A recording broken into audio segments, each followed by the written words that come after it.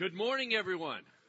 Good to see you. We have a couple things for us this morning. I want to jump right into it. The first one is, as you know, throughout this year of identity, we have been taking the first portion to talk a little bit about us as a family.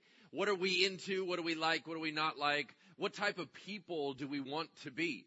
I always think about it in terms of if anybody found out you were from Bridgeway out in the community, what would I want you to be known for, right? So I have another installment of that. I don't have a statement I'm going to read. I'm just going to talk through some practical points, but they all begin in the book of Philippians. Would you take out your Bibles? Turn with me to Philippians chapter 2, verse 3. If you don't have a Bible, there should be one under the seat in front of you. Philippians is, open your Bible in the middle, go to the right, and I'm going to say we're about page 981. Or 980, one of the two, if you want to grab that. Philippians chapter 2, verse 3. What I'm going to do is I'm going to share with you another portion of what we mean here at Bridgeway by our core value of loving generously. I want us to be known for our love for a couple different things. But any time I talk about our love issue, there's a possibility that some of you may receive it wrong. And you may think that we're just trying to say, listen, we need to be out there and everybody needs to be sweet and kind and loving and then a doormat. That we don't need to ever stand up for anything. We don't ever need to take a bold stance on an issue or fix things in our society. Listen, our church believes very strongly in the concepts of justice. We believe very strongly in the idea of standing against injustice. So whatever you hear me say, what it should not resound in you is, oh, Bridgeway just says, if you just love everybody, everything's cool. You need to understand what we mean by loving everybody. And sometimes love is strong, sometimes love is tough. Love always stands for truth. So there's going to be an element of that in everything that we say. But what I mostly wanted to talk to you about this morning is our attitudes of our hearts as we do these things. And really, where I'm going is we need to have servants' hearts. Amen? Let's go ahead and read this. Philippians 2:3. Do nothing out of selfish ambition or conceit, but in humility count others more significant than yourselves. That's the heart of where I'm going. We'll keep going. Let each of you look not only to his own interests, but also to the interests of others. Have this mind among yourselves, which is yours in Christ Jesus, who, though he was in the form of God, did not count equality with God a thing to be hung on to, but he emptied himself by taking the form of a servant. Being born in the likeness of men, being found in human form, he humbled himself by becoming obedient to the point of death, even death on a cross. We are Christians. Christians, by definition, are mimics of Jesus Christ, who, if there was anyone who ever had rights, if there was anyone who ever had the ability to shut other people down, if there was anyone who ever would be excused as the king of all creation, walking around telling everybody what to do, it should have been Jesus. And yet he came in the form of a servant and served other people. Therefore, our mandate here at Bridgeway is that we are servants through and through. So what does that mean? Well, let me be real practical for you. First of all, let's talk about what it means to think about other people before ourselves. What I'm looking for in our family is that if we are walking out with our groceries and someone else has their groceries and they can't seem to get their car door open, you stop what you're doing and you take care of them first. What I'm talking about is just practical loving on other people. I'm saying that although you have needs going on when you go into work, if someone else seems heavy in their heart, you put your needs aside and you minister to them and love on them first. What I'm saying is that you go on the back burner when it's healthy to do so, and that you minister to the other people and put their interests before your own. That's what I mean. Number two, I mean, we need to leave our rights behind. Ever increasingly in our world, especially in America, there's this entitlement concept. Well, I have the right to this, I have the right to do this, I have a right to do this, I have a right to do that. All right, let's say you do. Who cares? Yeah, you do. You just don't use them. Paul made it very clear in Corinthians that he said, I'm not utilizing my right to this. He said, I have the right over this one church who is stubborn. He said, I have the right to financial compensation. I am not pushing that upon you because you're not ready for that. I'm more interested in what's best for you than what's best for me.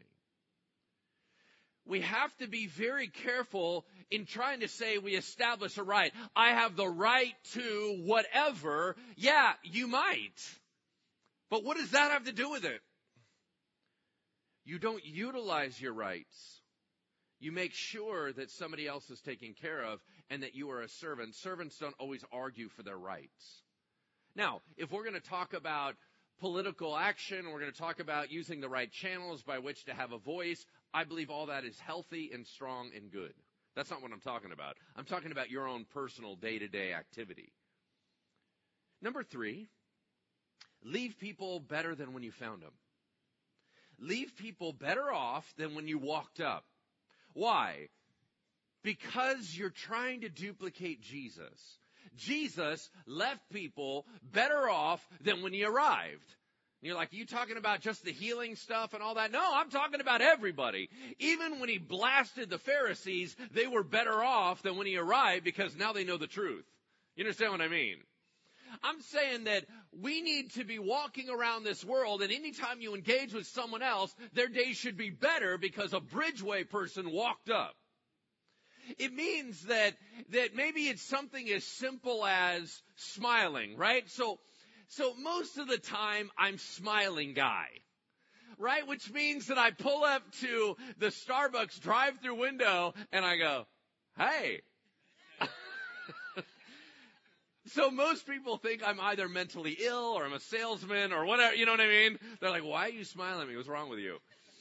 But my goal is they've probably had a lot of bad customers complaining about something, and I want to be the easygoing guy. I mean, when you pull up and you're just like, hey, how you doing? They're just like, oh, I'm doing all right. My job is to leave them better off at the drive-thru than before. When you're in a conversation, make sure that you listen deeply to what they're saying. So they're better off. They've been able to unload something. Here's the problem where you might wrestle with this. If you have been trained or raised or your personality leans into the idea that everyone else is better off than you, you're going to wrestle with this because you think you're the underdog. So why would you want to bless somebody that already has more than you do? I need to tell you right now, please don't think that way.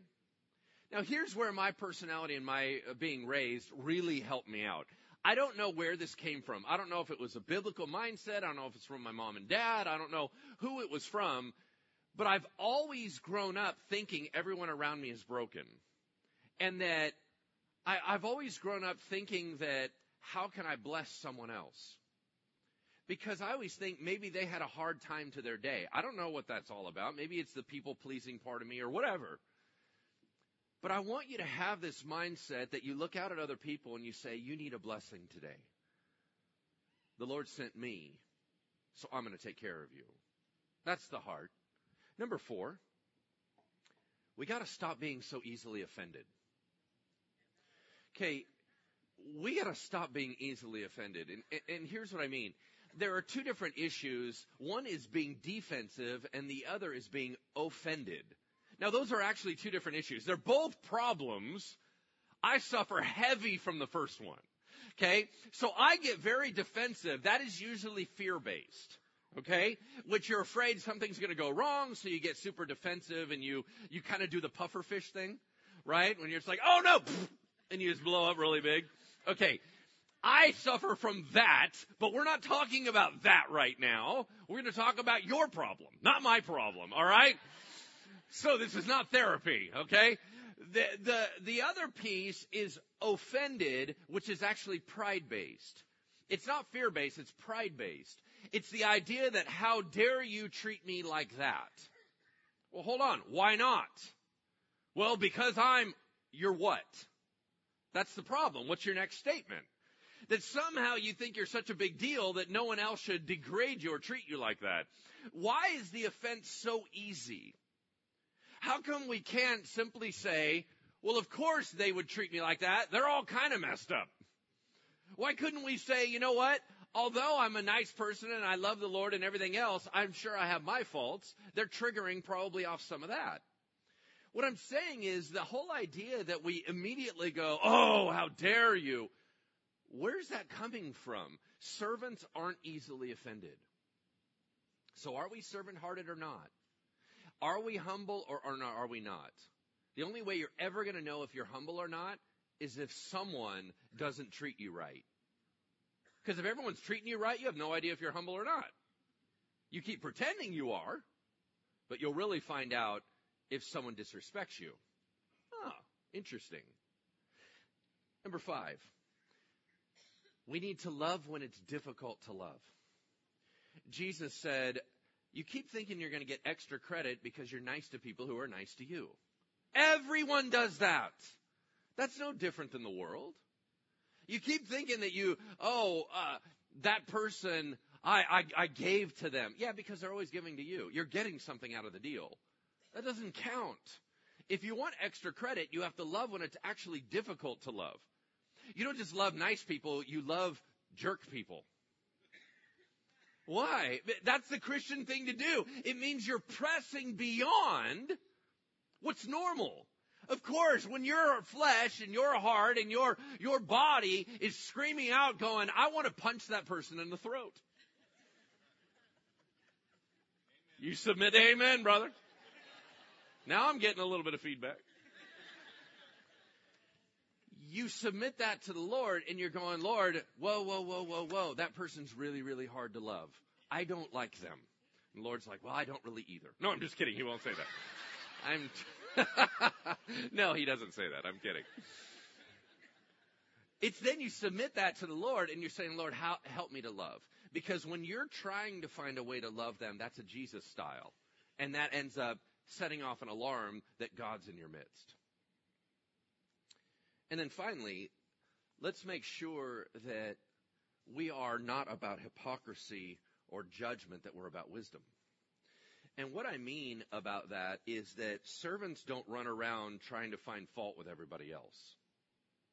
Just take care of your business and figure out if you see a fault out there, what can you do to bring change to it that's healthy? Because what happens is somehow we become either the moral police or we become the cynical or we become the judgmental, where we're spending all our time going, you don't line up, you don't line up, you don't line up, you don't line up. That's not the attitude of a servant. A servant walks in and goes, this is broken, this is broken, this is broken. How can I help? Now, understand the end result is the same in the sense of change needs to occur. I get it. What I'm saying is, what's your heart in the process? Do you think that you're above everyone else, or are you there to make it better? That's really the heart of what I'm trying to say. So, for Bridgeway, as a family, may we be servants, not just in our homes, which is critical, not just in our church, which is important, but out in our community, loving on everybody. Amen? Amen. Praise God. 3 people thought that was awesome. All right. Woo, that was 4.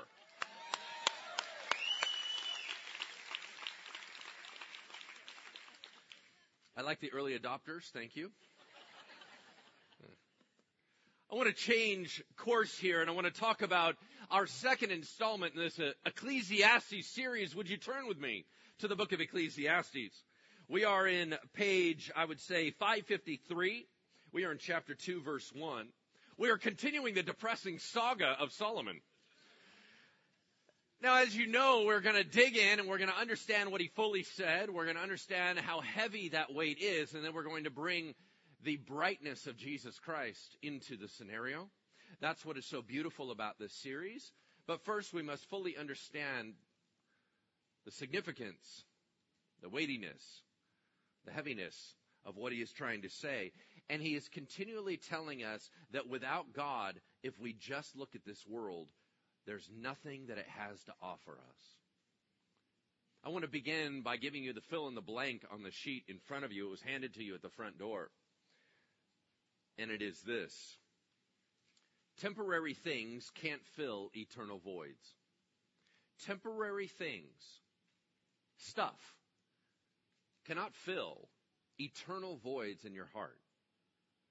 And what I mean by this is, let's go back to a basic principle. I don't know how many of you have dealt with little ones. Probably a lot of you. But have you ever used what's called a shape sorter? Right? That's a little plastic ball, and you try to put the square peg in the square hole and the round peg in the round hole. And it's kind of a little ball, and you can stretch it apart, and all the blocks fall out, and you put it back in. All right. What that is telling the children, what that is telling anyone in rehab, is there's appropriate places for appropriate things. Now, here's how it works with us. If the hole in your heart says, I want to be loved for who I am, warts and all. I want to be able to screw up. I want to be able to be angry. I want to be able to be flawed. I want to be able to be all of me in my nastiness, and I want you to keep sticking with me and loving me and caring about me. If that's what your void says, you will not be able to fit it with another person. Because that's not a person-sized hole. That's a God-sized hole. So if you keep trying to grab people and shove them in there, it's not going to fit. And you're going to get more and more frustrated. Why? Because people can't do that. Only God does that. God is the one that can run with you. God's the one that goes beyond what people can do. God is the one that understands you and more than you understand yourself. God is the one that can eternally keep you, a picture of you in his mind, as that soft little baby he created, and not the monster you have become. You understand what I mean? Is that God is the one that can go the nth degree. It's Jesus Christ who loved us while we were yet sinners. He died for the ungodly. That Jesus is the only one that can do that. People will always fail you because they weren't built for that. They don't know how to do that. They're so worried about their own drama, they can't even handle yours. So if we keep going out and doing the bar scene, looking for someone to fill us up, it's not going to fly. If we keep thinking that a relationship is going to solve all our problems, it's not going to work. We got to get the right blocks in the right hole. Otherwise, we just get frustrated. So we got to get the main thing back to the main thing and allow the things that are supplement to do what they were built to do. That is the heart of what I'm going to share with you today. So let's dive into God's Word. We begin in Ecclesiastes chapter 2, verse 1. By the way, side note, I've been listening recently to a teacher who's super mellow. And it's cool. He just kind of goes up, and every time he talks, it's kind of like quiet and mellow and everything. It's all deep. And so every time I always think, I'm going to try that one week. And it never works. I get all hyped up and spazzed out. I don't know what's wrong with me. So anyway, I'm just letting you know. It's not like I don't realize this. Okay? I still have the kind of, how do I do the cool vibe? And it just doesn't work for me. So I'm letting you know that. All right. Praise God. All right. There are so many other cool speaking styles. I only got one. All right. Let's go to chapter 2, verse 1. Solomon, the character of Solomon, he says this. I said in my heart, come now, I will test you with pleasure. Enjoy yourself. But behold, this also was vanity. I said of laughter, it's madness. And of pleasure, what use is it? I even searched with my heart how to cheer my body with wine, find happiness in alcohol. My heart was still guiding me with wisdom, of course. It was all an experiment, but I wanted to know how to lay hold on folly. Meaning just go all in. This is all about me. Lose control. Just try to go all in for the party scene, stuff like that. Till I might see what was good, what was worthwhile and profitable for the children of man to do under heaven during the few days of their life. All right, what are we seeing? Solomon sets out, or the character of Solomon sets out on an intentional experiment to try to find anything in this life that brings him benefit. Remember, what he is not looking for is this fun? Does this feel rewarding? What he's looking for is net gain. He's trying to say, at the end of the day, when everything is done, am I better off as a person? Am I more healthy? Am I more advanced? Is there greater meaning and value and purpose in me after doing this activity? And the only place he's examining is in this world apart from God. Apart from God, is there anything in this world that can bring me value? And he's finding that he can't find anything. So he said, I'm going to try the happiness thing. I'm going to go try the party thing. I'm going to go try the laughing thing. I'm going to go try the fun thing. Because everyone, man, when you look out there and you're bummed out and you see people at a restaurant and they're all sitting around and they're like, oh, right? They have all this stuff. And you're like, man, they seem like they're having a blast. Why do I feel all sad with my fettuccine? Right? And you're like, man, maybe I should try that. Maybe I should go over in their team. And they're all having fun and their whole lives must be easy. He said, all right, so I went all in. I'll go in and just give myself everything I could possibly want. And let's see if fun will ultimately bring me value. He said, I even went into the whole thing about, let's just try it. Alcohol was there to cheer the heart. Man, what if I just do a lot of cheering? Now, let me explain something about alcohol in the Bible. The Christian church, especially the modern day Christian church, we are really weird about alcohol. We swing to the pendulum all over the place. Can we please balance out a little bit more in the middle? And here's what I mean. In the Bible, wine is known as a good thing. As a matter of fact, it's the common metaphor of the blessing of God. Is that for the Jewish people, he's like, man, there's going to be a time when you guys are going to have new wine. It's going to be awesome, blah, blah, blah. He always talks about it as positive. The only time it starts going negative is when we get a hold of it. We wreck everything awesome. It's kind of like God's like, you know what? This is the whole thing. You're supposed to just have fun and chill out and just be with each other. And it's supposed to be a healthy thing. But no, we have to distort it. We got to drink too much and then we got to go this way and then everything turns bad and we blame God for it. All right. Wine's a good thing. God made it. Awesome. We're the problem, not the wine. Are we all clear on that? All right. Praise the Lord. So, he says, yeah, I went that route and everything else. And he said, and I'm finding out, is there anything in this short little life that we live that will bring me value? Now, is our life short? If you're older than 13, life is going really fast. Would you agree with me? Okay, so all the kids that are with us here, they're like, dang, not only is life going slow, this guy is talking forever. Man, if I could just, Mom, can I have my cell phone back, right? Do you understand what I'm saying? But if you're older than 13, life is flying by. And you keep going, man, what month is it? Man, how did I don't feel this old. What is going on, right? And everything's just humming by, right? It's pretty fast. Let's say, for example, and I'm going to be Mr. Positive and optimist, let's say we all live to 100. What is 100 years in light of eternity? It's embarrassingly weak, right? Oh, I don't know, there's forever, and then there's your little 100 years. Okay, in this tiny little time, is there any benefit to it? So I start thinking to myself, why are we here? Why are we still here? Now, I'm not like, why is humankind here? I'm saying, what is this life all about? It's weird. Because we come from God and we're going to God. We're coming from someone who has no beginning and no end, and we're going to end up in eternity. We're in a little weird rest stop. 100-year-long rest stop. What in the world are we doing here? Why? Does not it seem very odd to you? Because a lot of people guess, well, we're here because of evangelism. We got to share our faith. That's dumb. Here's why it's dumb. Because if we're talking about results, all God has to do is rip open the sky and go, I'm here. And we all go, ah! And we all become Christian. So this whole lame, you tell a neighbor, kind of like this little Ponzi scheme thing we got going on. You share Jesus to you share Jesus. It's my downline. I mean, multi-level evangelism. It's slow and ineffective. So I don't think that's the point. What are we doing here? It seems like everything's better in heaven, right? People are like, well, we're here to worship. Actually, when you see Jesus for who he is, I think your worship's going to be way better than you singing Oceans. Right? So why are we here? And I'm thinking there has to be something here that we don't have there, and the answer has to be it's better for God, because he's the central character in the story. So here's my view.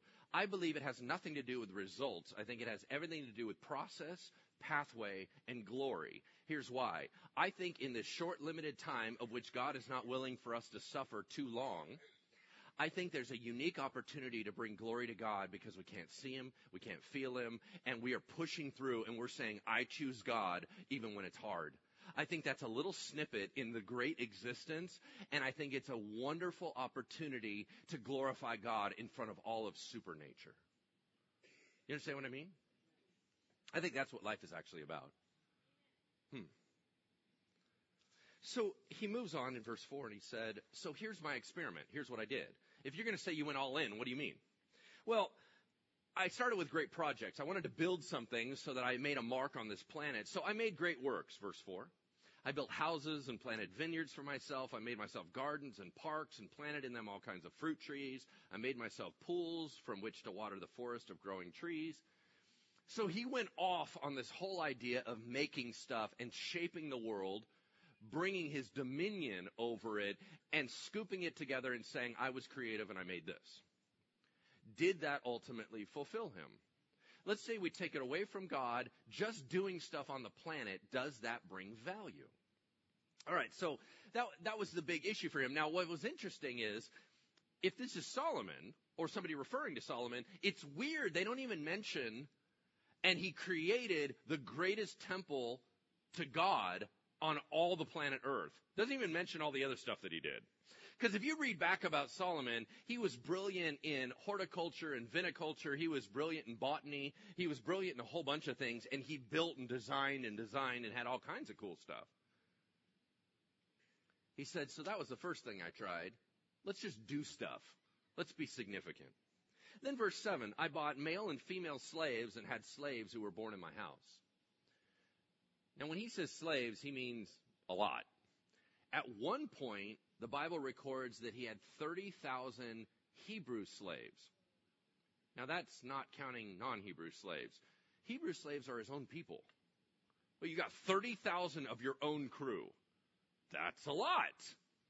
Now, let me be crass about this because I think I need to tie it into today's world. We have such an anti-desire for slavery, praise God, that we don't want to talk about it that way. So let me put it in modern day vernacular. In that day, slaves were appliances. They made life easier. Hey, I don't want to wash the dishes, so I got a dishwasher. Hey, I don't want to do that, so I got a refrigerator. Hey, I don't want to do that, so I got a mixer. Hey, I don't want to do that, so I got they're appliances. He had 30,000 at least at one time of his own people appliances. So he said, I did everything to make my life easier. They all built stuff for me. I could advance as fast as I wanted because they did all the work for me. So I made my life as easy as possible. Then he says this. I also had great possessions of herds and flocks, more than any who had been before me in Jerusalem. I also gathered for myself silver and gold and the treasure of kings and provinces. He said, I had foreign tribute coming in, I had taxation coming in, and I was loaded. And he was. If we're going to talk about the real Solomon, we're going to talk about, listen to this verse. Every day his kitchen staff prepared this. This is crazy. 10 fat oxen, 20 pasture-fed cattle, 100 sheep, deer, gazelles, roebucks, and fattened fowl. Every day. That's a lot of food. Now, I mean, okay, let's be practical because I just read that. Have you ever seen an oxen? They're big, right? Have you ever seen a fat oxen? They're bigger. So this guy, I mean, it's like these big, massive cow-looking things, and every day they prepare 10 of them. But that's not enough. We got to get some big old dairy-looking cows, and we got 20 of those. Let's make sure to prepare all the cow. I mean, do you understand that for some people, when you raise beef and they end up having like a side of beef or whatever, and it lasts, like the cow lasts a really, really long time, every day, boom, all this stuff. Why? Now, did he have a huge work service and all that? Yeah. But my point is, notice the opulence. Lots and lots of money. All right. What else? He said, I got singers, both men and women. What does that mean? It means he went into the arts. The arts were pretty well limited back then. And he had men and female singers for recreation, entertainment, banquets, stuff like that. Why does he mention male and female? Because in Israel at that time, mostly there was just an all-male Levitical choir. He's like, no, we weren't doing the whole religious thing. This was all about fun. So I got entertainment. I went into the music industry, and I served it to myself. What else did he get? And many concubines, better translated harems, the delight of the sons of man. Now that's offensive to all women, I get it. He said, I got a lot. Now, if we're going to talk about Solomon, he had 700 wives and 300 concubines. He had 1,000 committed partners. I don't know what happened outside of that. Dude, this guy's crazy. I mean, this is the whole idea that whatever he wanted, he went ahead and got. And he said, and so I became great. I surpassed all who were before me in Jerusalem, meaning I had all the power and fame ever. There is nowhere to climb up the corporate ladder beyond king, right? You're not going to get a promotion.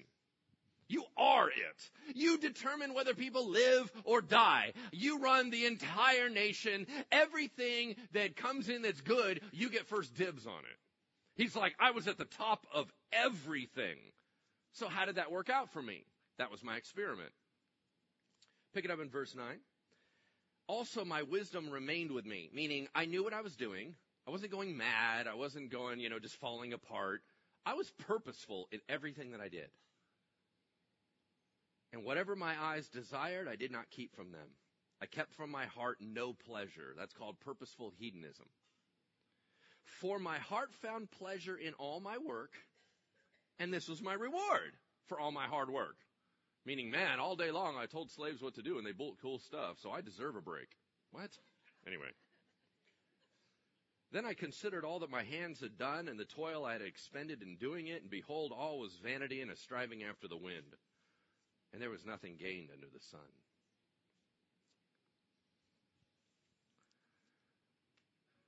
Everything in our advertising in this world says that use our product and you'll be happier. It's a lie, right? I mean, the way that they go extreme, right? If you use our deodorant, you will have more friends. And they will all be good looking. Oh, all right, fantastic. I've changed deodorant. It doesn't work. Everything is about, and it's going to be great, and if you only just had more pleasure, if you only got to get away more, if you only got to do more vacations, if you only got to own more stuff, if you only got this, if you only got that, and they keep saying that, so he goes, I went all in, and there was no net gain. Now, there was reward. What I put in, I got back out. I'm not telling you that that's not true. As a matter of fact, it was really fun. I'm telling you, there's no gain. At the end of the day, I did not advance forward. There was nothing for me. And that's what I'm looking for. I'm not looking for something to buy my time. I'm looking for something to make me better. And I can't find it without God. It's just not here. There is a proper way to engage with pleasure, and that's with God, not without God. But he was trying to look for it without him. He's going, it's not there. Also, let's be very clear about sin. We really do our kids a disservice when we tell them that sin is not fun. Please don't do that. If your kids grow up and you keep going, there's nothing there, don't do that, no, that's not fun, blah, blah, blah. If you keep having that attitude, the minute they go to college, they're going to come up with one of two concepts. Either your definition of fun and their definition of fun are drastically different, Or number two, you're a liar, which you are. Here's what you need to tell them. Of course it's fun. It will just destroy you. The cost is too high. And it's not good for you. It's not healthy. But of course it's fun. Because the minute they walk into it and they go, wait a second, this is totally fun. Then they're going to think they want more of it. You're going, no, let me tell you up front what you're walking into. Yeah, it's absolutely fun for a super short amount of time, and then there's devastation. And you're not going to recognize that at the time. You're going to think, no, this is awesome. I want more of this. You don't understand the price. So yes, it is fun. The price is absolutely not worth it. That's why God said we're no-go on that. But at least be honest with them so they don't get blindsided. That's not fair. We keep thinking it's a great idea to keep them away from everything. How about just being honest about everything? That would be helpful. Interesting. I'm going to read this quote to you. It's by Philip Ryken, the guy I read last time, and he writes a commentary on this. I thought it was fascinating. He said it better than I could. He said, most Americans today are richer than most people in the history of the world. Yet in spite of our material prosperity, or maybe because of it, we still suffer from poverty of soul. The taste of pleasure has grown our appetite for this world beyond satisfaction. Meanwhile, we are still searching desperately for meaning in life. Like Solomon, we have ample opportunity to indulge many sinful and selfish desires. In fact, maybe Solomon would envy us. Generally speaking, we live in better homes than he did, with better furniture and climate control. We dine at a larger buffet. When we go to the grocery store, we can buy almost anything we want from anywhere in the world. We listen to a much wider variety of music, and as far as sex is concerned, the internet offers an endless supply of virtual partners providing a vast harem for the imagination. So, are we satisfied, or do we still want more?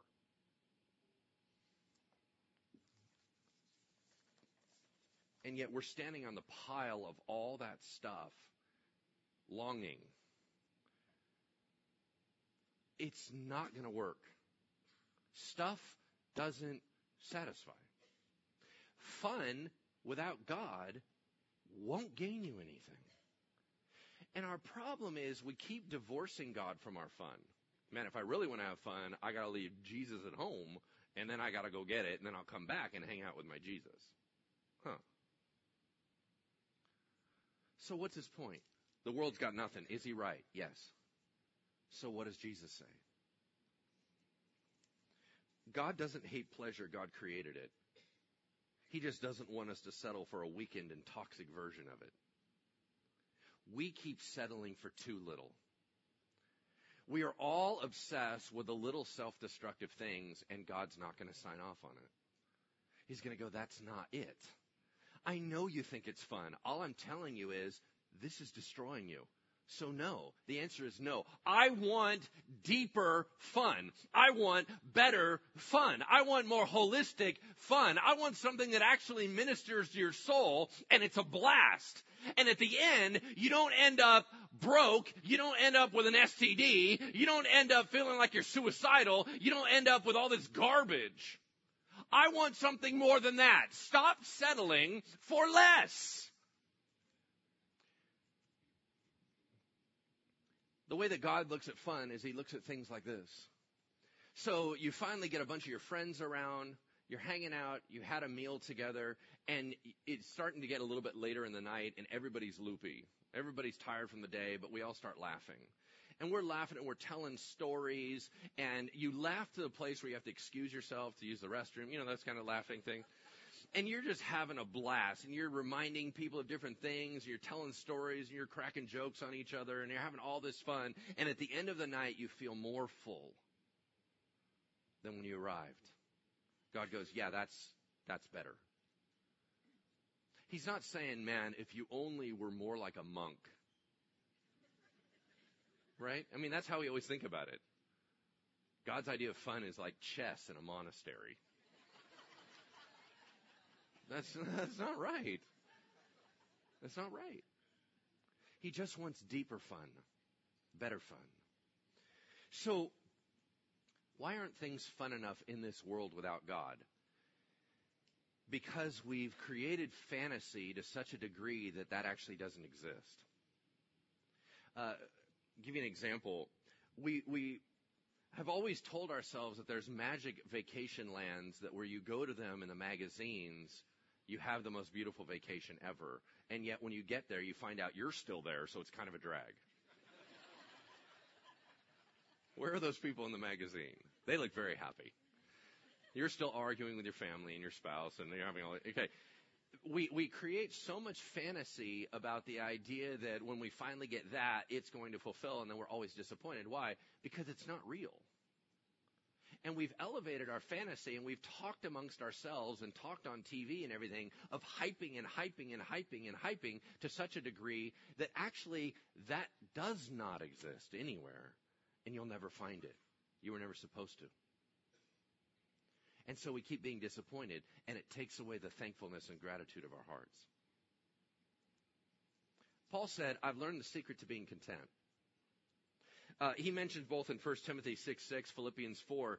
He said, godliness with contentment is great gain. In other words, when you put God in the mix, everything begins to get brighter. And it starts having value. He said this. It's really kind of weird. 2 Corinthians 12:10. He said, for the sake of Christ, then, I am content with weaknesses, insults, hardships, persecutions, and calamities. For when I'm weak, then I'm strong. Okay, that sounds miserable to me. He's like, man, I'm totally content with having a horrible life. Why would he say that? Because he has his priorities right, and he's on God's agenda, so God loaded him up with resources for what God asked him to do, not what he wanted to go do. So many times we look in our backpacks of life, and we're like, really, God, this is it? This is all you're giving me? And he's like, well, actually, it's more than enough for what I asked you to do. You're like, yeah, but what about all the side trips I want to take? You're right, I didn't pack for those. That wasn't the point. Well, I want to go over here, and I want to do this, and I want to do this, and I want to build this kingdom, and I want to do... Well, you're right. I did not give you any of that. And when you keep using my normal stuff for that, and then you end up empty, then you keep coming back to me saying I'm not giving you enough. How about just doing what I asked you to do, and you're going to find out I'm giving you overage? Wow, that's different, huh? Jesus tells a story about a guy that was super wealthy, and he was like, dang, I'm so wealthy, I don't even have a big enough place to store my stuff. You know what I'm going to do? I'm going to break those barns down and build bigger barns. Then I can store all my stuff, and then I'm going to shut out the world, and it's going to be all about me. I'm just going to get hammered and lay around, smoke pot, whatever, and I'm going to do my own thing. And God goes, well, that's fascinating because you're going to die tonight. Oops, awkward. What was his whole point? Okay, that's not the point of more stuff. How do I get more stuff so I insulate, cut everyone else out, ignore everyone else, and just live off all my stuff and make it all about me? That's not life. And when you die, you figure that out. But why do we really have to wait till that moment to figure it out? Why can't we figure it out now? God isn't broke, he's just wise and good. God isn't broke, he's just wise and good. So many of us, we're constantly going, Lord, you're always holding out on me. You're holding out on me. You never give me enough. You never give me enough. And we have this whole scarcity concept. God, you must either be not good or else you're totally poor. He's like, no, I'm actually just smarter than you. Oh, okay. So what does the Bible say? Get stuff in its right priority. Do not lay up for yourselves treasures on earth where everything falls apart, but lay up yourselves treasures in heaven where it matters. Seek first the kingdom of God and his righteousness, and all these things will be added unto you. What's his point? When you get God and his stuff in the right place, then everything else falls in line. As long as you don't have God in the center and you have a supplement appetizer side thing as your main dish, you're going to feel empty. Only when the main center is full does the rest make sense. For example, if your heart is complete, then you can enjoy people and not consume them. Right? Only when you are healthy and steady can you engage in conversation appropriately without trying to need. Only when God takes care of your ultimate future by saving you in salvation can you then have that meaning imported, that grace poured in, that love poured in, where you can turn around and actually be a person to have a relationship with? Everything in this world was meant to be a cherry on top, not the meal. So we keep reversing those things and going, that's all there is? Yeah, because that's not what it was for. Just use it for what it was for. Friends were supposed to be a supplement. A spouse was supposed to be a supplement. What? To God. Entertainment was supposed to be a supplement. Money was supposed to be a supplement.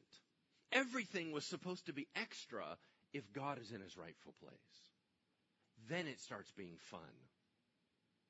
Have you ever had these times when you had a really good meal and then they bring out the dessert that you paid like $14 for and it's super tiny? And you're like, dang it. Well, it's good because I'm totally stuffed and I couldn't eat a lot more, but this isn't $14 worth. And then you start trying the little baby dessert and you're like, best stuff I've ever had, right? And it's just like vanilla ice cream or something.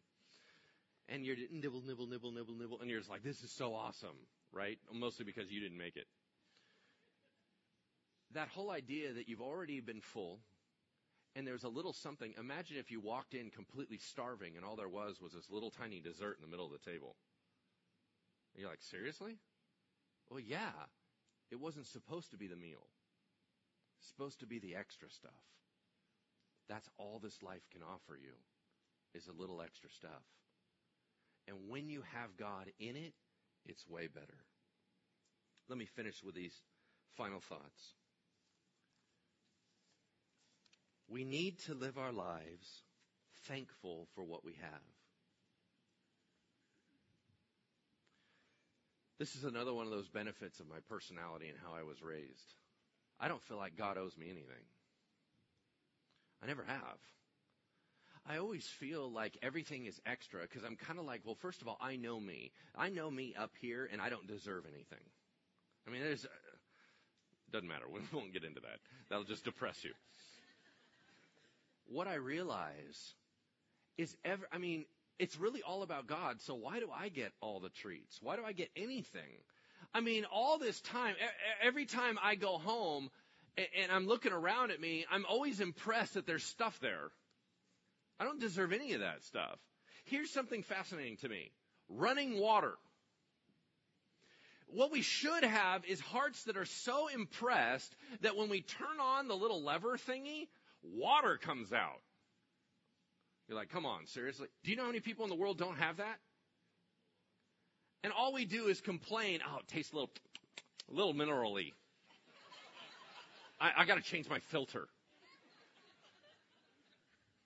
Okay, because of our mindset, God is ripped off of gratitude and thankfulness, which the Bible says we should have every day about everything. Why? Because it's a present. Running water, a car to drive, a television, a cell phone. These are huge. These are extras. The whole idea that you ate something different yesterday than you're going to eat today, the majority of the world does not have. They're going to have the same beans they had yesterday. Why aren't we joyful about it? Why isn't there a constant, God, you are so sweet to me.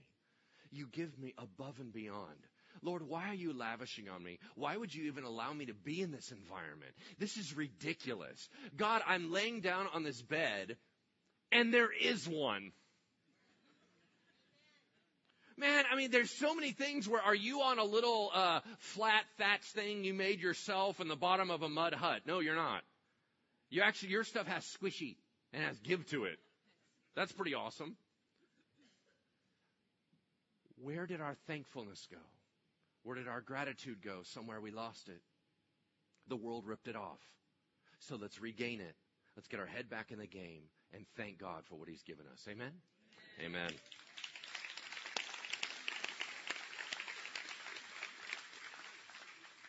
Let's pray. Heavenly Father, thank you. In our moment of clarity, we want to say, yes, you are awesome. You are a wonderful providing God, that you are an amazing shepherd. And Lord, you did not give us a bunch of stuff so we could build bigger barns and be more selfish. But Lord, you kept saying, hey, can we share this stuff? Can we share this stuff? So that other people can be blessed and they would worship you and glorify you. But right now, God, we need to change our hearts. We need to be able to put you back in the mix, right in the center of where you deserve to be, and begin to utilize the world appropriately. Father, bring back satisfaction and contentment back into our hearts, that we might have hearts of gratitude and thanksgiving. You said, enter your courts with thanksgiving in our hearts and praise on our lips. And so we want to say, you have blessed us. You have given us more than enough. That God, that we are spoiled, that we are beyond, and that you are giving us abundance and abundance and abundance. And so, Lord, we want to tell you, thank you, thank you, thank you. Oh God, forgive us for our grumbling hearts. Forgive us for our selfish and limited view. And just refresh us. Just wash over us to open our eyes to see the blessings all the way around us. God, even as we get into our cars, we just take a moment and realize what we have. God, thank you for our families. Thank you, Lord, for our homes. Thank you for our pets. Thank you, Lord, for our jobs. Thank you, Lord, for all the goodness that you have surrounding us and the beauty of your trees, the beauty of the water. God, the incredible sky, the marvelous seasons that rotate around us. And so, God, we just want to praise you. You are a good God. In Jesus' name we pray. Amen. Amen. Have a wonderful week. We have our prayer team longing to pray with you. Come on up.